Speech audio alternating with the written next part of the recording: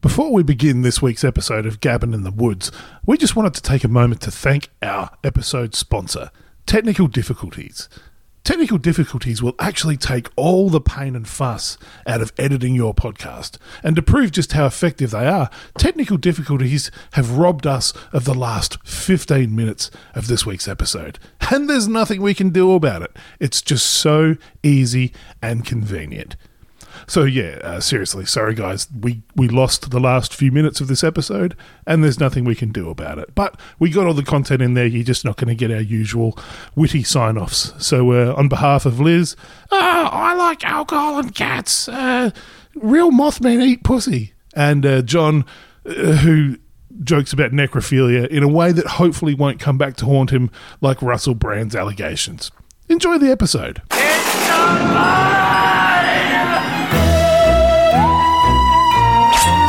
I don't know what the hell's in there. It's weird and pissed off, whatever it is. She just goes a little mad sometimes. We all go a little mad sometimes. Game over, man. Game over. What an excellent day for an exorcism. You are invited to an open house where horror will be your host. Don't fall asleep. I got nothing.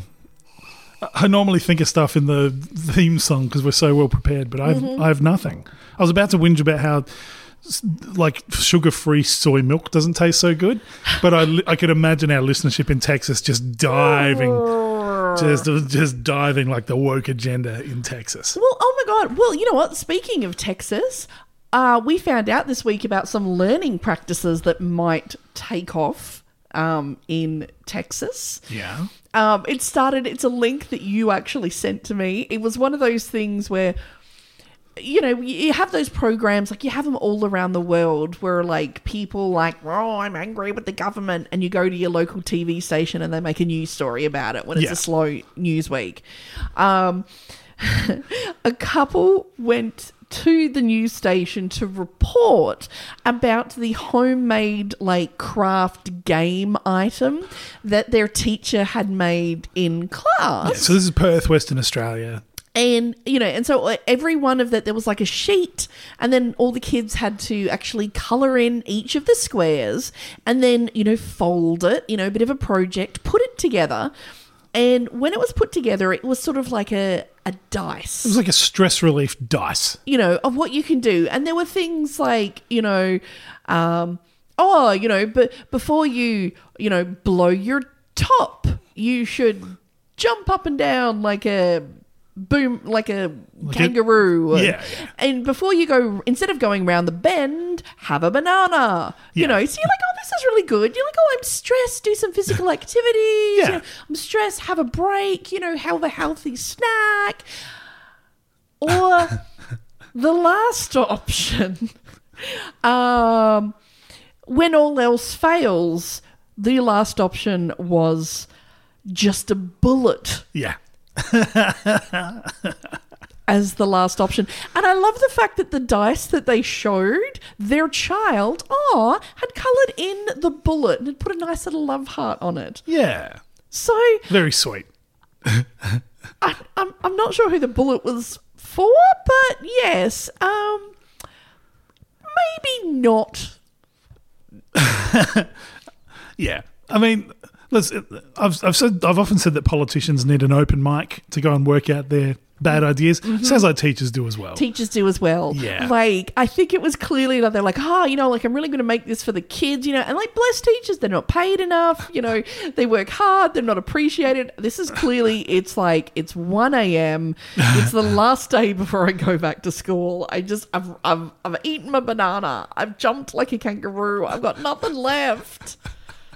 Dark place. You got to wonder though, like, so there was a predictable outrage around this, like, you know, male suicides are epidemic, you know, especially after the situation with COVID and the cost of living pressures and toxic masculinity, men thinking that's the only way out. But you've also got to wonder what the situation is like with the parents at that school. Yeah. The teachers are just like, just fucking kill yourself. Just fucking kill yourself. I'm done. What? I'm fucking done. I don't fucking care that Cody's come home and his frog has been taken away from him for the 3rd time this week. Just fucking kill yourself. Or someone's unlocking a Port Pirie trauma childhood there. I remember when I first started working for the government, I got a job. It was one of those that didn't seem like a job at the time. Yeah. And you were like, am I being punked? They were like, look, we're going to pay you and you've got to sit on the train, just like in casual clothes. Yeah. And we want you to actually just mark how many people get on and how many people get off at each stop. So you're a narc. You know, wait, no, I wasn't like individually, you know, going after people. But just because they're like, we want to know because people keep getting all these angry letters saying, oh, this bullshit, I had to like stand up, there's no seats available. And they're like, according to our, you know, figures, there's only 6 people on this train, so we can't figure out what the hell people are talking about. Yeah. So they put us on the train and then figured out that there's like 600 people just not validating a ticket. And they went, oh. But I remember like when I just got on and there was like this like, you know, like Mrs. Krakow got on. And judgmental, but she's married. Even Mrs. Krakow's got a husband. Just because you're Mrs. Krakow doesn't mean you can't find love. Yeah, exactly. You know, could have been an arranged marriage. You know, with Mr. Heroin, and so they got together, and then pretty much they set up the kids, and were teaching like the kids to like what a ticket inspector was going to look like, and who they should come and alert them to while they were making their little homemade bong out of a Red Bull can. Amazing. Just had the kids on standby. And it was at that moment, if I had a cube that had a freaking bullet on it, you'd just be like, just fucking... What chance you got, mate? Public transport's amazing. I still remember seeing a kid get on the bus. Remember like before they had the swipe-on cards that just go ding? Before they had those, they had the machine that made an audible crunch. Yes. Because it had a dot matrix printer inside it. So you'd feed your ticket in. Yep. It would like clockwork around inside this thing for a bit and would get stamped with a proper dot matrix printer. Yep. And this kid had taught himself to make that noise, and he gets on the bus and just goes... And it comes back out and everyone stares at him because he clearly hasn't put a ticket in. And the bus driver just looked at him and like, A for effort. Oh my God. He's like the guy from Police Academy. I was going to say, now we know why Michael Winslow has so much money. He's never paid for a fare in his life. Oh my God, that's fantastic. It was amazing. Actually, on a bus, I saw kids who actually, they recorded the sound on their phones. Oh, really? And then as they got on, they would like, so it would audibly play. Yeah. So the bus driver would be like, oh, here's the, and it was just their pre-recorded. That's amazing. And they just put their phone. So it's, yeah. I got a friend. Genius. I got a friend who's a professional musician who couldn't, this is back in the days before downloadable plugins for synthesizers and stuff like that. Yeah. And he went into a really expensive music shop with a really high-end cassette recorder. Yeah. And played every sound individually on this keyboard that he really wanted. Yeah. And he sampled it that way and he took it home and he created his own samples from this. It was amazing. It was like his own kind of homemade ghetto mellotron. It was so cool. Oh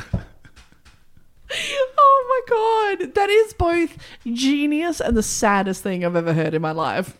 Yeah. It's like Mozart having to shoplift a harpsichord or something like that. Oh, no. I think the worst thing that anyone has ever told me that they found on public transport. Oh, come on. And obviously there's a plethora. I'm guessing this goes from just a sandwich bag that's still got the crusts in it through to Nazi gold. Like, that's got to be the spectrum. A friend came across a soiled tampon. Oh. Like. Okay.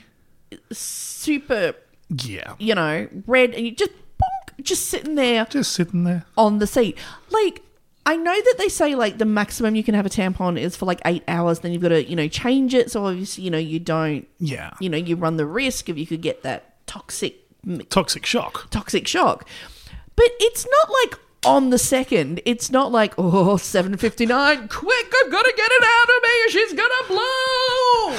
Like, you can wait to the end of your journey, I guarantee. Or like factor in, I don't know, it's going to take me past the 8 hour mark. Or like the spent cooling rods out of that villain from Farscape. I can't remember his name. Morpheus or some shit. I can't remember. But the point is, so that means at some stage, somebody has to have, like, positioned you themselves. can't just shimmy it out like you're trying to shimmy down your No, pants. but to, like, get their legs akimbo enough to, like, get up there. And sometimes the string disappears, so you got to get right up there. I'm sure there's a way. That's how you get the seat to yourself on the bus. I'm Yeah. pretty sure. Absolutely. Pretty sure. Wow. Yeah. Was it like Pit Stop? Did they change over? Was there like a rapper from another one? Or it was just like ka-chunk, spent ordnance? Oh, I don't. I think they were too horrified to, like, take in, like, the whole scenario around them. Yeah, there's got to be like one pair of tongs they use specifically for those things. Oh yeah, no, they were just like, no, bring in like that Like the robots from Chernobyl.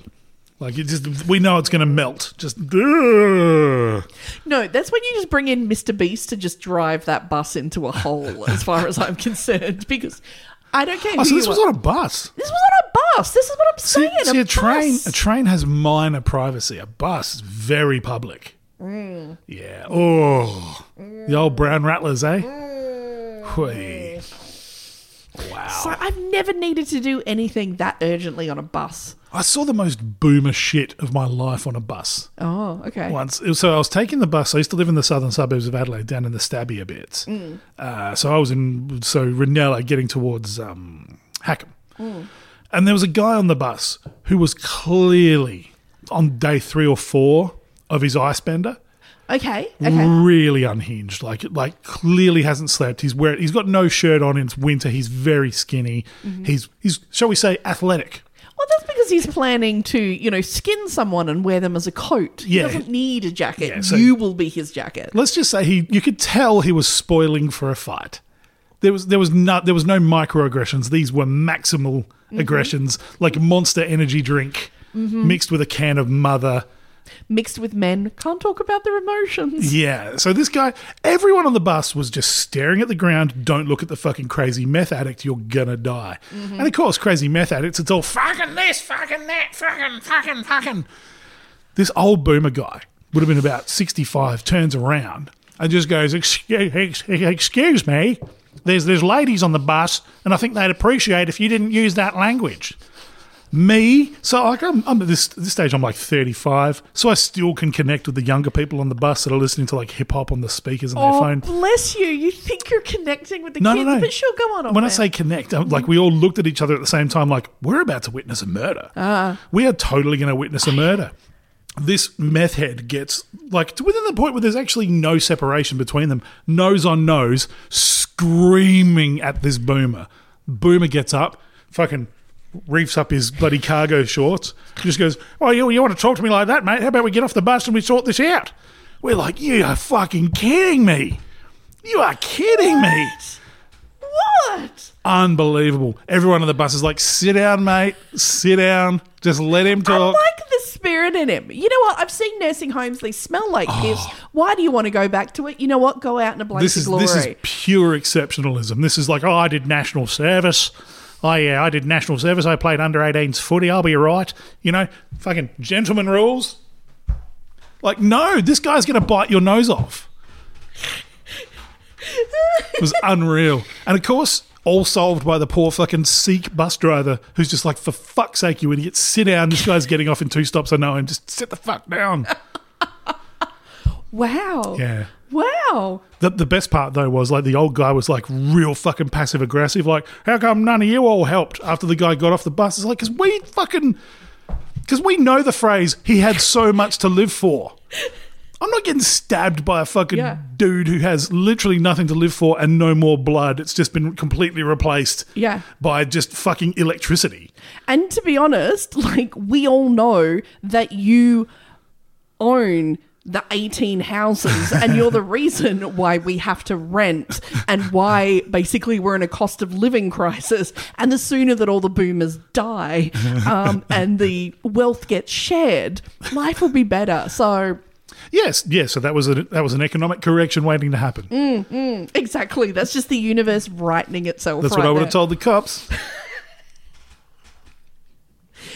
Man, but you know what? Maybe he's just been to his doctors. Maybe he's diagnosed with a brain tumor and is just like, oh, if I'm going, this is my bucket list. Like, I'm going to fight a meth head. A brain boomer. Yeah. Oh, I know what it's like to work hard. I used to push a broom in the railways. Bought 4 houses by the time I was 12. I mean, it literally, yes, they were £1.40, and I would scratch around behind the back of the couch and be like, oh, should we buy a 3-bedroom in Sydney Harbour? Yeah. I only take the bus because I don't want to have to start the Corona. I still put some good... Well, I'm elderly. I don't want to risk starting the Corona because then the wife will get it and then I'll get it with my chest complaint. It was a Tuesday too. Free fucking public transport for seniors. Fucking hell. Why do you think he owns 18 houses in Budgie? That's friggin' why. Yeah. Oh, old people ruining the economy. God. If I still had a drinking problem, I'd join you in that whiskey. Oh, greatest generation at fucking up the economy. That's what they are. Yeah. We'd say, you and I don't have to worry about this because with the environmental wars, either they're going to kick off soon enough that, it'll be like a hellish landscape and none of this shit will matter, or by the time it gets around to it, we'll be like 98 and we'll be like the first people eaten. We'll just be like, fuck it. Mwah. This podcast brought to you by Mortgage Choice.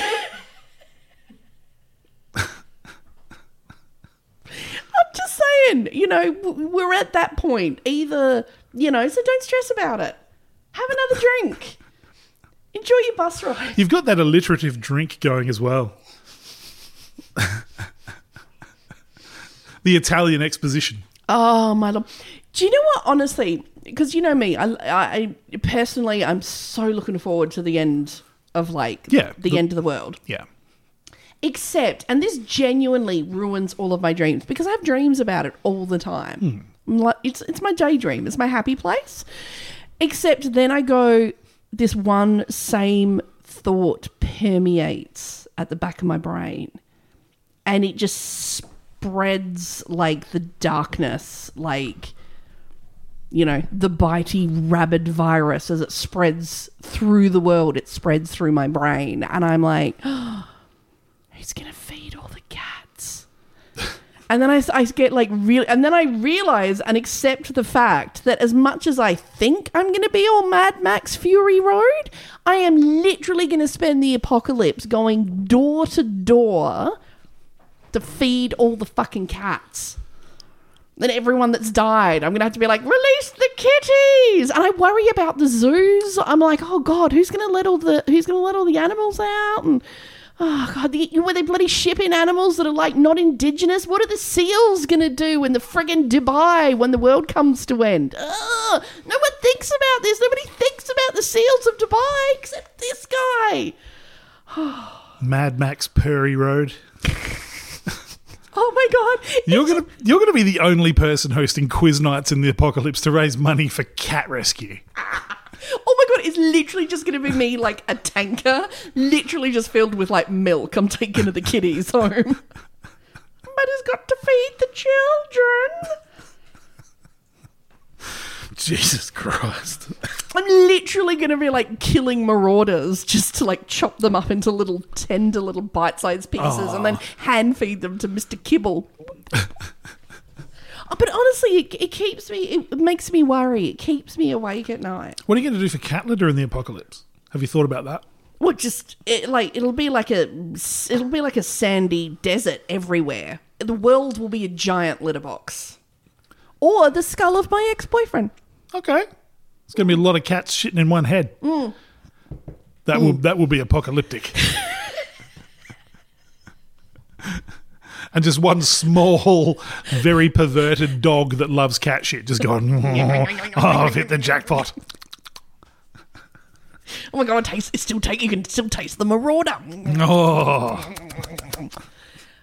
So it's self-cleaning. Yeah, it's a win-win. Yeah. But no, it worries me. That's what keeps me awake at night. Fair enough. Oh, so when the apocalypse comes, just, make sure, let your animals out before you die. Yeah. Well, contact me. I'll take him in. Oh, God. What? Someone's got to feed Mr. Kibble. Kibble, like, he's spent, like, 23 hours a day lying on a cushion. He's not suddenly going to become fucking parkour. Like... It won't be sudden, but Australia's got plenty of biodiversity. Yeah. Why can't we hear any birds? Is it because of the nuclear wars? No, it's because she saved all the fucking cats. There's no birds in the wasteland. Did you notice that? There's crows in one scene of Fury Road. No, apparently in Mad Max Fury Road, it's nothing but hot birds. Hey! One of them's got one arm. Yes, please. I didn't realise that was a particular kink you had. Oh, it's very specific. Oh, okay. The left or right, or it doesn't matter? Doesn't matter. Dealer's choice? Excite me. Well, I'm a fan of cricket from the 80s and I like being stumped. Oh, God, I'm going to change the subject. You know what? Yeah. Speaking of getting stumped, that brings us, would you believe, to this week's topic. Okay. Who knew? This week, we... Don't look at your watch like that. I wasn't. It was just the that's all right. Don't worry. This week, we are returning to our heroine as we look at Marguerite B.J. Steinheil, Part 2. Ah, of course. Of course. I forgot we were doing this. Now, Marguerite was no ordinary Parisian. Few could say that they had pleasured a French president to death. New item on my bucket list, by the way. Just quietly, Monica Lewinsky, lift your fucking game. I know, seriously. If he's still standing, weak. I want to see his skull collapse like he's one of the fucking gelflings in the Dark Crystal. Just every drop of moisture gone. Gone. Oh my God, that literally, it wasn't a bullet that blew off the back of, like, of Kennedy's head. They literally just stopped it back after Marilyn was finished. It was an implosion, like that submarine. Just whammo. So she pleasured a French president to death, but as we will find out this week, slaying the head of state was not by far the most scandalous exploit of this vivacious lover. As this week, more would lose their lives to her passions. Unreal. And this love affair almost brought down a major European royal family. Wow. Yes. In this week's episode of Marguerite Steinheil, the Moist Murderess. Oh, that's very good. Marguerite would spend the next 6 years after killing the French president. Would spend the next 6 years, oh, here we go, Freudian, the next 6 years, satiating her desires and the desires of other French politicians who dared to risk it all and take their chances by laying with the legend. Marguerite would even bed a future French Prime Minister, Aristide Briand.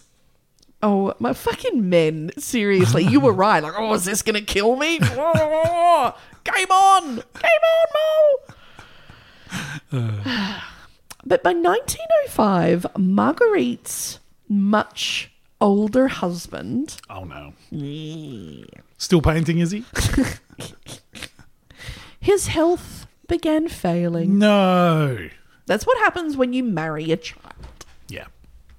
So his health began failing and he could no longer paint as many paintings as he did for all of Marguerite's lovers to purchase. So demand outweighed supply. There you go. Worth even more. So their income began to shrink and shrink, and the lavish parties became less and less frequent. What have they got now? Fairy bread at a public barbecue? You had one job, Adolf. One job. Everyone take a square of fairy bread. Everyone gets a hand job. That's not butter binding this together. That's a Piri 21st. It was at this time that one of Marguerite's wealthy lovers, a widow named Emile Chenard, suggested that he rent a villa in the countryside just outside Paris so that the two could enjoy their passions more openly. In secret, of course. Of course, yeah. Of course. All at his expense. Of course. I spared no expense for my Binga Bonga palace. In 1907, the affair ended suddenly for an undisclosed reason. She wore him out. That's what I'm guessing. This is the Parisian equivalent of hiring an Airbnb on the Gold Coast. Yeah. Yeah. Yeah. But Marguerite was never one to be alone for long. Okay. Seemingly, it seems on the train ride home, she met her next beau. Now I don't want to connect too many dots here, but she seems pretty thrashed. Maybe she's the one leaving tampons on the seats on trains. Now we all know the whole trope about women having lots of sex leaves them physically. They could have all had micro penises. I dare say they did. They're French. Hymen was probably still intact. Probably. I love that ridiculous thing. And if a woman has lots of sex, she's got a loose vagina. Honestly, if any man's body reacted to the amount of masturbation they all did, every bloke would be walking around with a fucking 3 millimeter wide pool noodle. Yeah. That's 4 meters long. Look, I've had sex. Some of it okay. I could still snap a man in two. Yeah, I dare say you could crush a walnut. I can tattoo my name on his dick. It's Whoa. that precise. It's like the ticket machines. Ding! Valid for 2 hours. I don't have 2 hours. Yeah, I was going to say 2 hours. You're complimenting yourself, aren't you? 30 seconds. It's a 2-section trip. So many Pensioners in-jokes. ride for free. Oh, well, as long as they put you in the wheel. Oh, Lord. So, on the way home... But no, how many lovers you have, it doesn't affect your vagina. No. Marguerite, it's men's insecurities that whole I've got to have a virgin. So she won't know how shit you are at sex? Yeah. How small your penis are? No. How bad a lover you are? You know what you want? You want a woman who has fucked everyone and then stops at you. Yeah. Yeah. That'll do, pig. That'll do. That's beautiful. Yeah. Stops at you. And see, a woman who just stops, looks at your wang and is like, yeah, it'll do, pig. It'll do. Why don't you start off as like a New Yorker? Look at that sausage. I'm going to get off the L train here. That's my sex voice. Oh my God, no wonder you're not getting any. Yeah, you want to put some cream cheese on my bagel? Oh, God. Oh, the Fran Drescher approach. No. Oh, mister. Mr. Sheffield. Oh. That's the most incongruous look ever. She's a stunning woman who sounds like the it. Just like, Different folks for different strokes. True. Marguerite liked the look of Emmanuel de Balancourt. Wink, wink. A young aristocrat. Marguerite faked a fainting spell into the young man's arms. Oh, that old chestnut. And she asked him to see her home. This was, of course, all the opening Marguerite needed, and she quickly worked her charms, and the two began a love affair. Which don't need much. No. That was until the young aristocrat met his lover's husband. Oh, dear.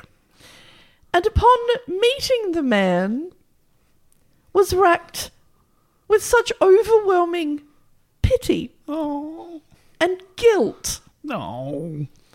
Ended the affair immediately. No, good on him. What? Have you seen the movie Sideways with Paul Giamatti? No. That is the scene I'm imagining. There's a scene where Paul Giamatti has to rescue his dumb friend who hooks up with a waitress and left his wedding ring in her house after her drunk husband came home. And that's the sex scene you have to see. It's fucking traumatizing. Okay, excellent. Well, I'm just saying, if Adolf had married someone age appropriate, then they'd both be like wrinkly and old. Okay, I forgot about that part. I forgot the fact that he was a pederast. So...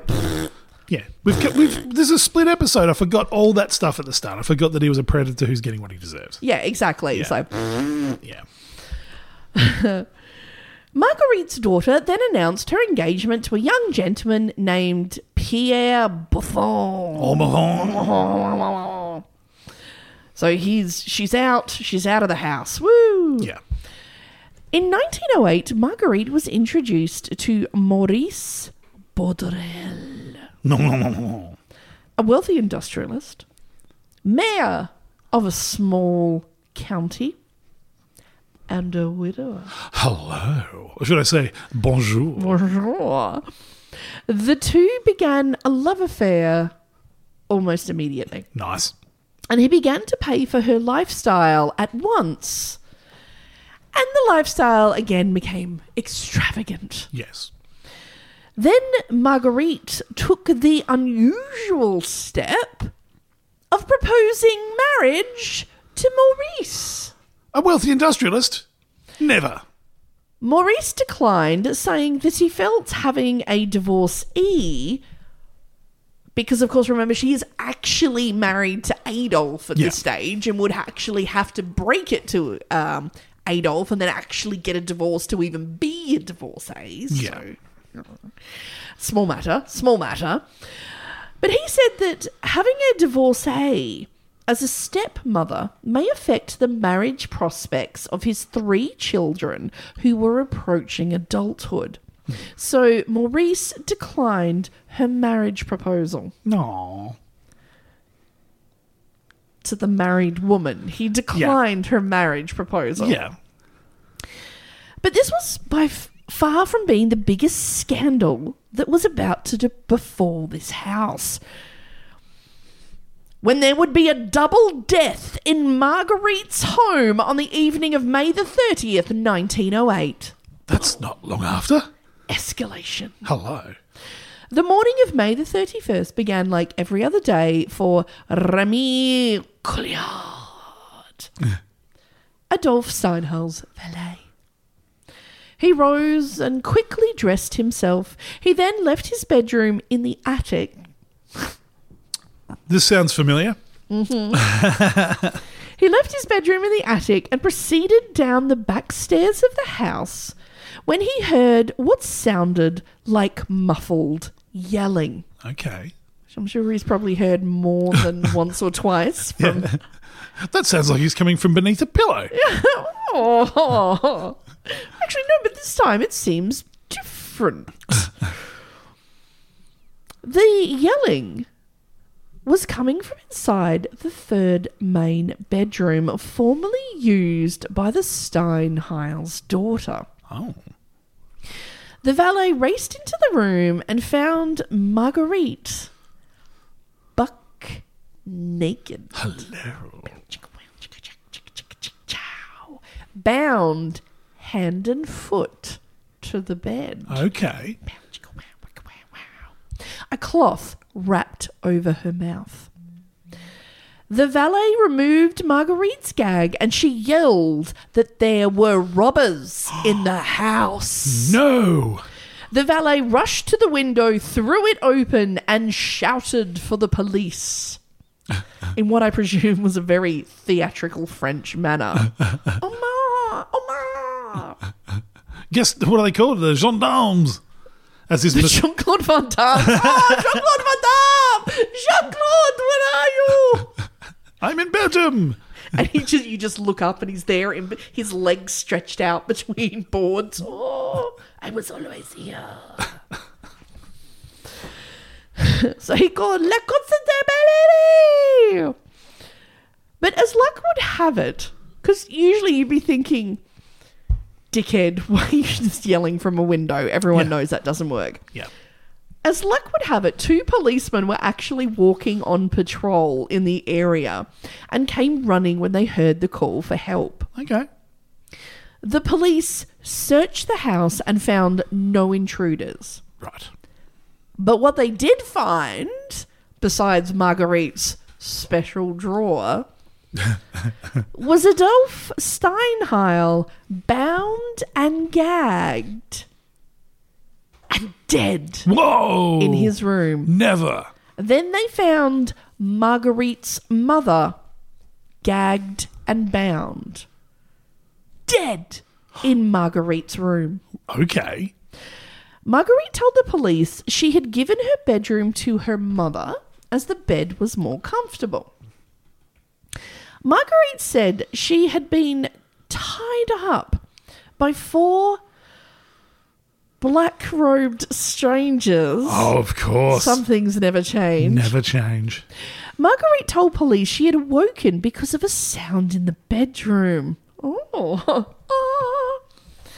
She awoke and was startled to find 4 people in her room. Bullshit. That's not the first time she's found 4 people in her bedroom. She was startled to find it was only 4.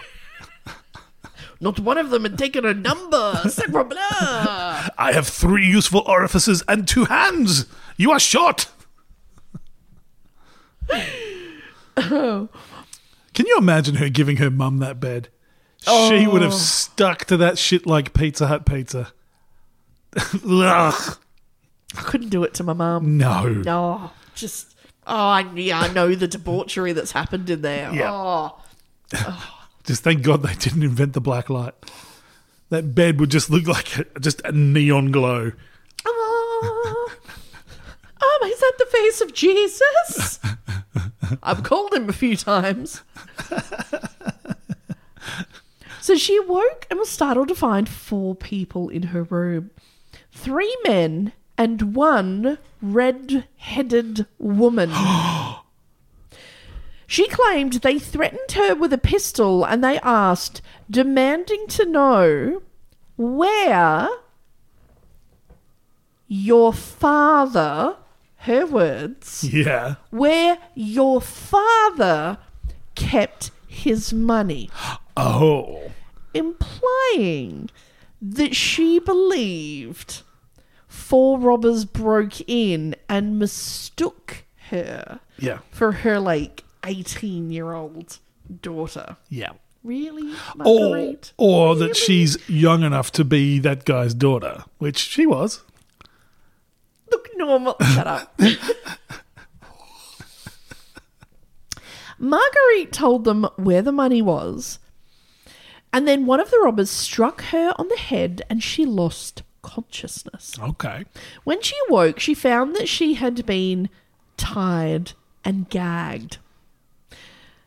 But then she heard someone on the stairwell outside and she began to cry out for help. After further examination, it appeared that Adolf had been strangled to death, whilst her mother had choked to death On her gag. on her own false teeth. Oh, no. Because I put the gag in and she had her falsies in. Oh, no. Oh, dear. It's not the first person who's gagged in Marguerite's bedroom. No, though. it's not. Her final words were, what? I died just like my daughter lived. Gagging for it. Police had their suspicions. Really? Really? This, and I think most of it kicked off with, your father keep the money. Yeah. No one's believing No that. one's believing No that. one's believing that, Marguerite. I'm guessing even in France, it's a small town. Yeah. No one's believing that. But they had their suspicions. But there seemed to be a substantial lack of theft, if the motivation was indeed robbery. Neither Marguerite's jewellery nor any of the household silver had been touched. That's odd. Slightly unusual for 4 masked robbers in hoods. Now, I'm not saying all men, and trigger warning here, but she's escaped rather easily, shall we say, from 4 masked men who found a naked woman and tied her up. I take offence to that. I take offence to your insinuation that all men are incapable of any self-control and that if they see a naked woman, they have to sexually offend her. Yeah, but they're criminals. So? I'm I'm a criminal. I don't... Oh, someone's naked, I have to put my penis in them? No. These are French criminals. It's escape. That's escape out for shitty behaviour. I am not acknowledging them for having the basic human decency to just not rape a person who just exists. I'm just saying. No. These are criminals. So, doesn't matter. Criminals. Okay, sorry, they're honourable criminals / not all men. Doesn't matter. They're a human being, and just because you see a person naked doesn't mean you automatically have to put your dick in them. Why are you looking at me like this is my moral judgment? I'm saying these were criminals. It doesn't matter. Criminal, law-abiding citizen, TV host, it doesn't matter. Russell Brand, allegedly. It doesn't matter. Just saying. Naked person, lump of wood, your reaction should be the same. Just saying. I'm just saying. And so there was no evidence. There's nothing stolen. So the police attempted to make a show of abandoning the investigation in the hopes that Marguerite would relax and reveal her guilt. Oh, well, nothing to see here, I guess. Everyone just died naturally. Oh, look at the time. I'm going to go home. Totally wrapped up this investigation. Yeah. And sat in the kitchen. In the garden, just watching her. One of the most curious points of interest was that a nearby theatre had recently had 4 cloaks that matched those as described by Marguerite stolen in the weeks prior to the break-in. That is interesting. Or she's just woven a fact into her elaborate lie, but... Yeah. Marguerite then identified a patron of the same theatre as one of the men who broke into the room. Oh. Police interviewed the man, but he was able to provide a sound alibi. Then Marguerite accused Adolphe's valet, Remy, of the murders. Okay. Marguerite told police that she had suspicions, so she went up to his room and searched his clothes, and that she had found a pearl that had been stolen on the night of the robbery that she had forgotten to mention in Remy's notebook in his pocket. Right. So she then searched the rest of his room and found a diamond that Marguerite had claimed had also been stolen on the night, and she forgot to mention. Right. Could the valet have been caught red-handed? Da, da, da. The news and an image of the pearl flooded the papers. One keen-eyed jeweller, however, came forward and claimed that he had removed the unique-looking pearl from a ring indeed owned by Marguerite, but that he had done so at Marguerite's request 2 weeks after the murder. Oh, okay. Literally just caught in the...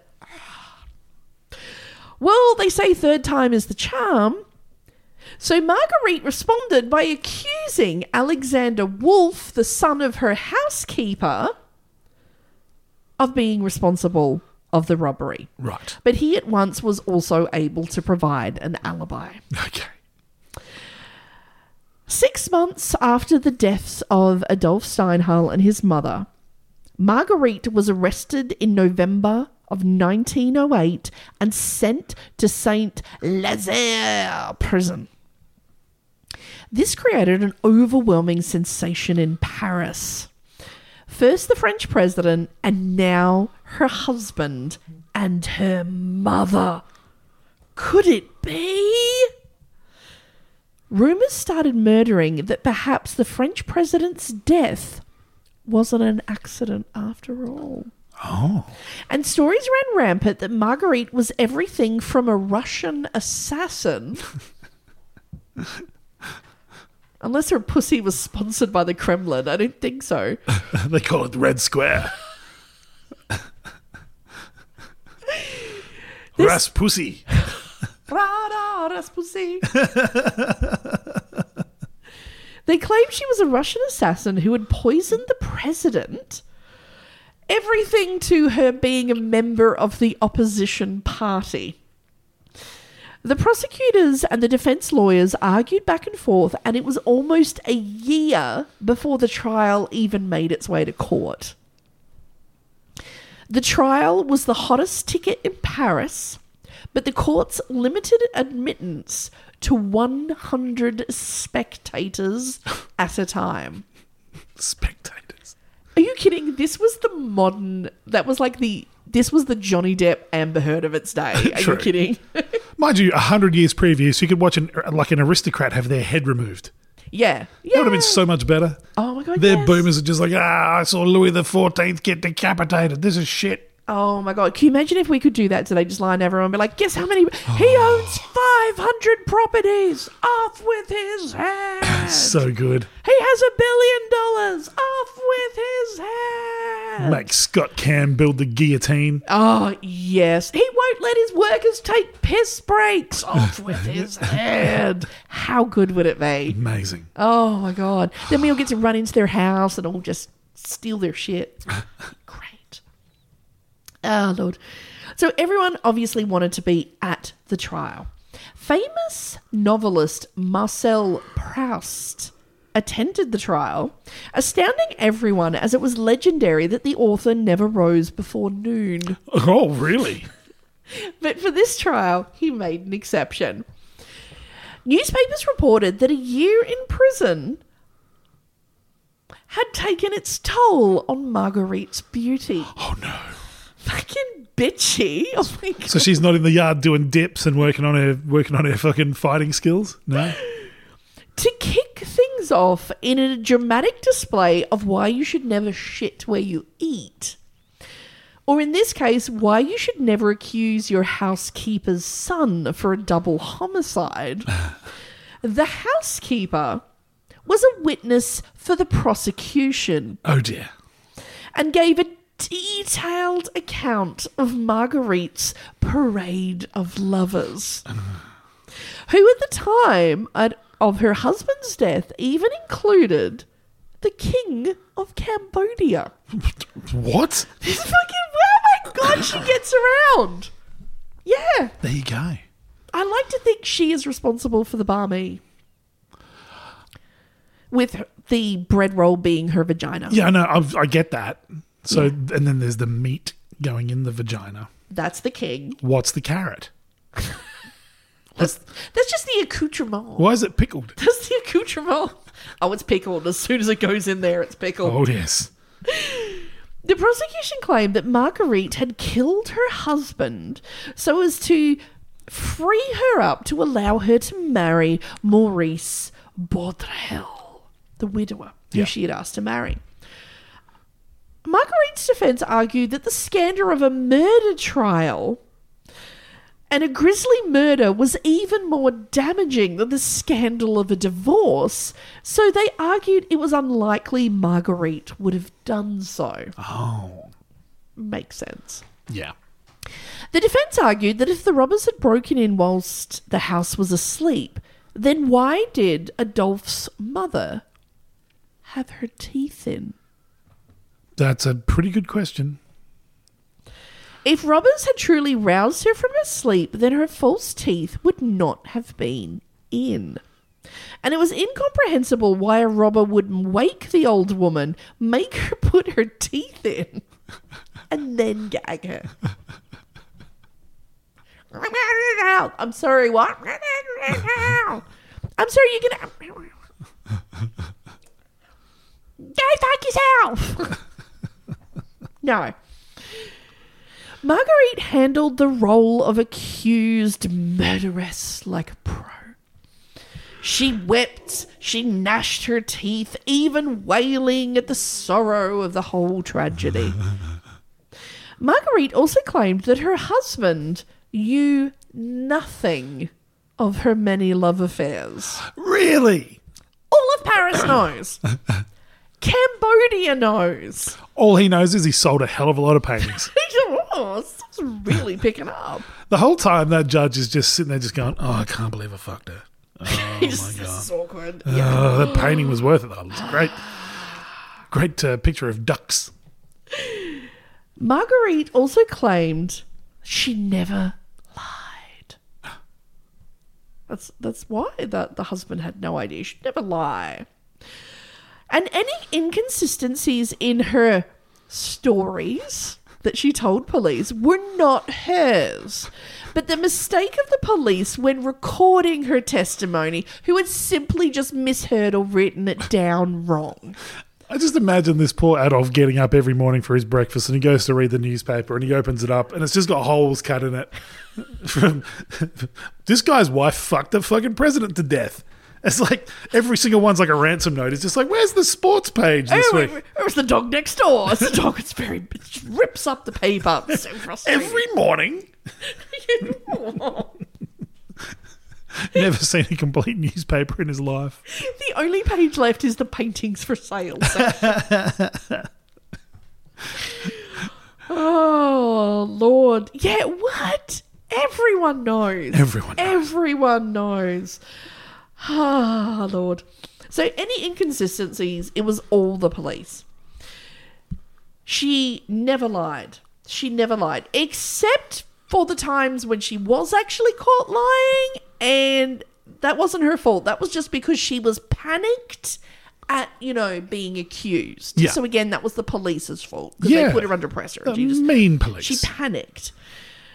Marguerite went on to say that she had just spent a year in prison, and surely that was already more than enough punishment for a bad call. She made a bad call, all right? Still, this did not stop the judge, apparently Marguerite's only non-fan, who called her testimony in court to the jury a, quote, tissues of lies.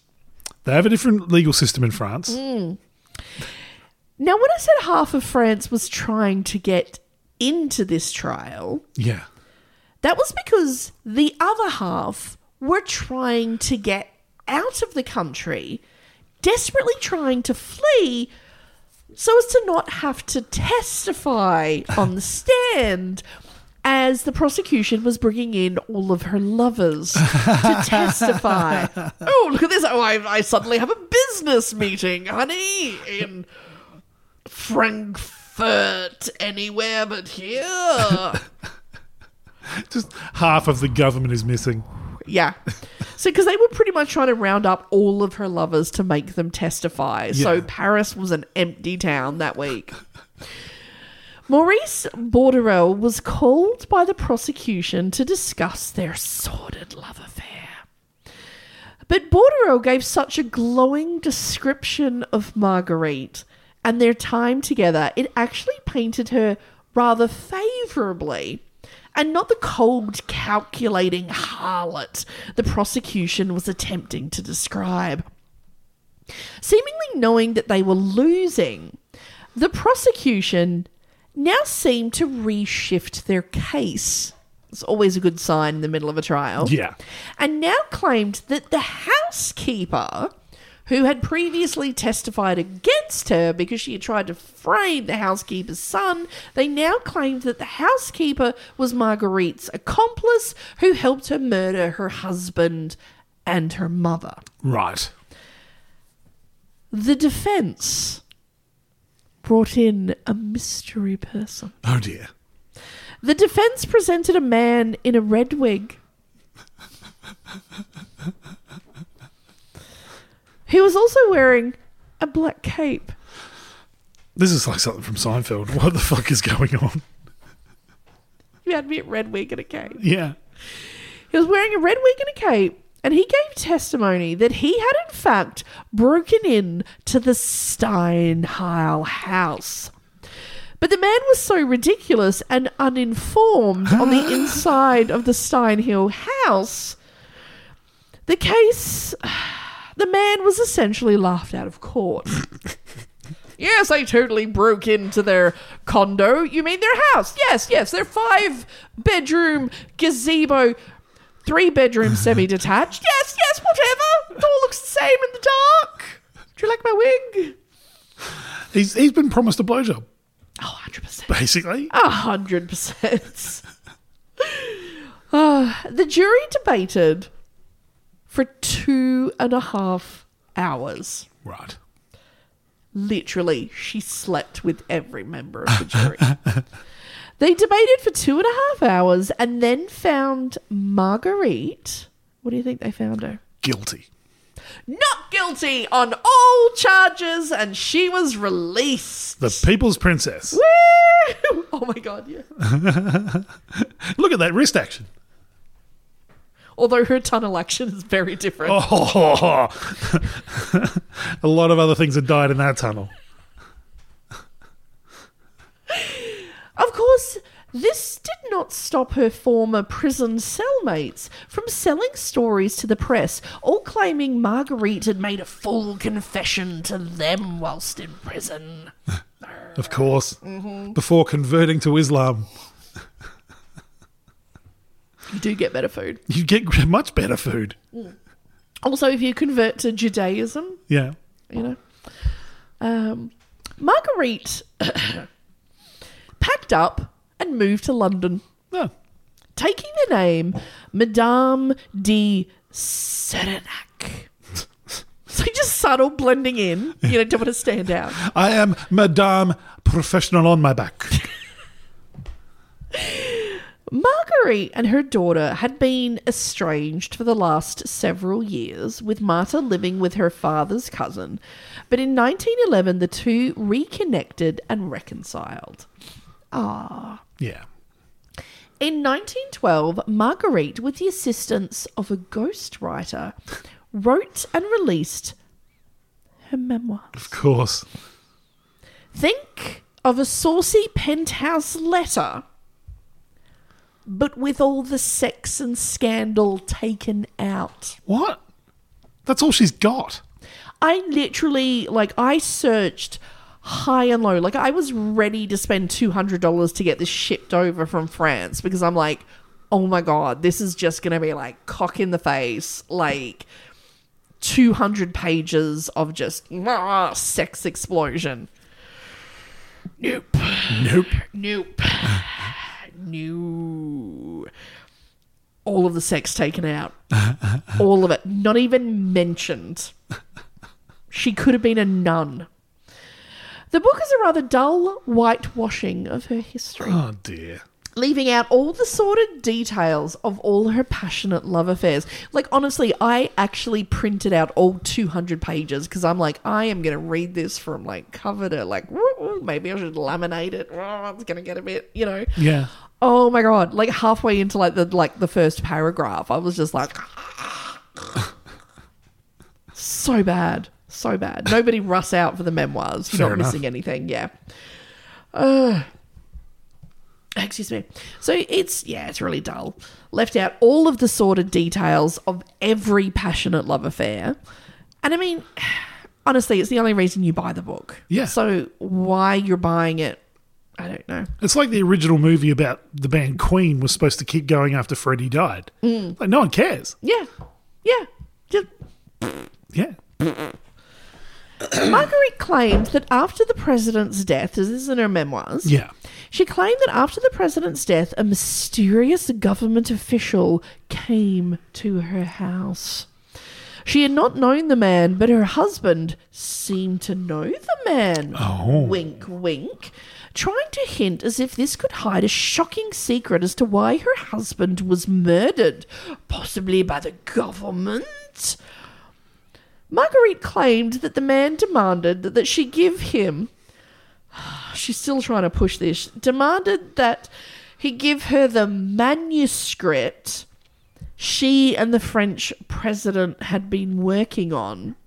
Remember, that was her original excuse. I wasn't just going there to gobble his knob. We were writing his memoirs. We'll totally work on a screenplay together. Oh my God, yeah, totally. Yeah. It's like these friendly vampires and these werewolves.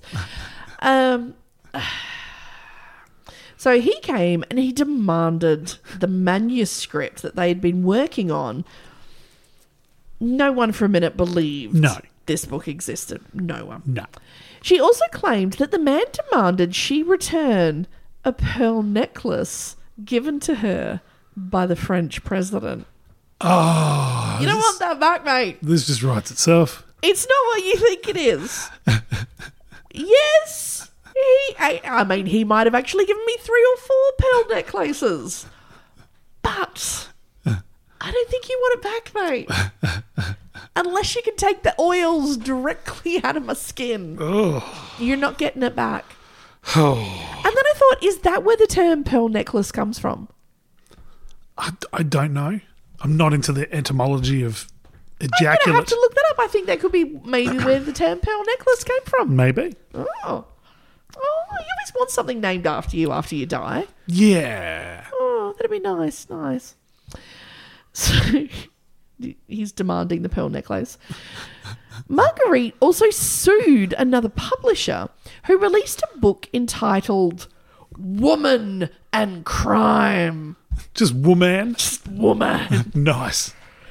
The author accusing Marguerite of lying at the trial. Yeah. The author's theory was that Marguerite, surprise, surprise, had another lover. What? Who showed up at the marital home and a violent fight broke out between the lovers. Yeah.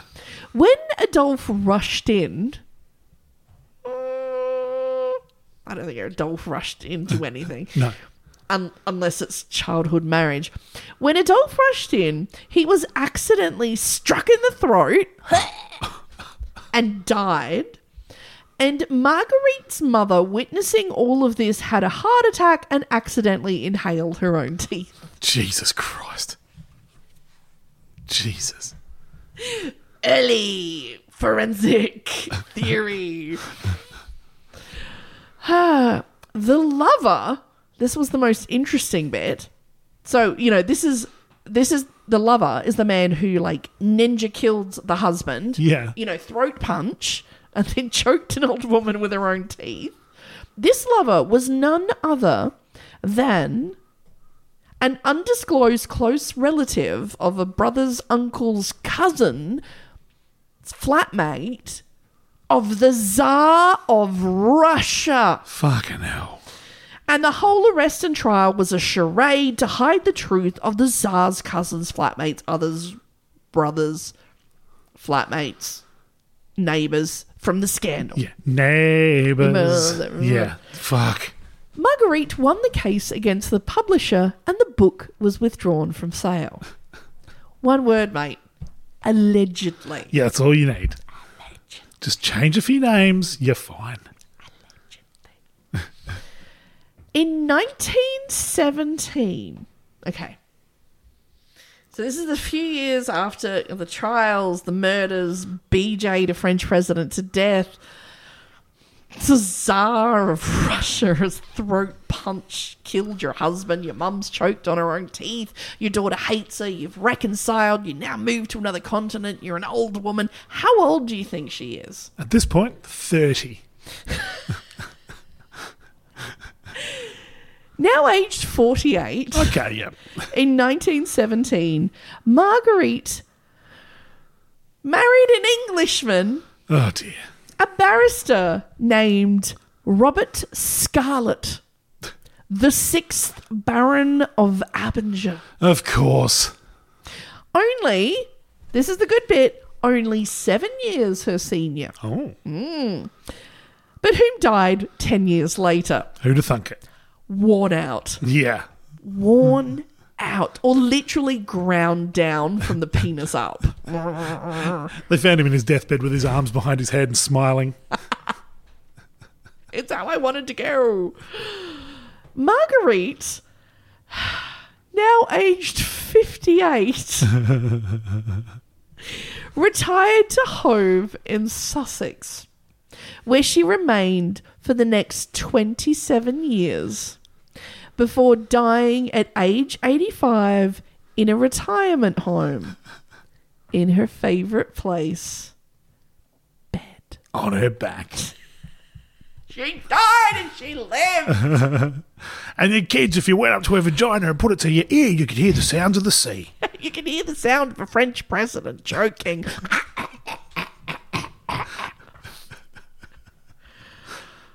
I love that all of this happens. Oh, and then many years later, in her 40s. I like this is like the end of Titanic where she just drops the pearl over the side of the boat. Except this is her vagina. Yeah. As the ocean just dies.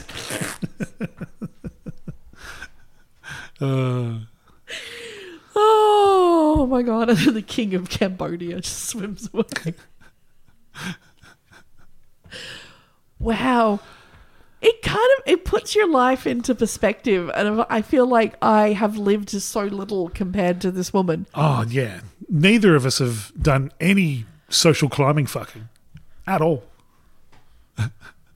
Maybe we should have fucked that old guy on the bus that fought the meth head. Get ourselves a house.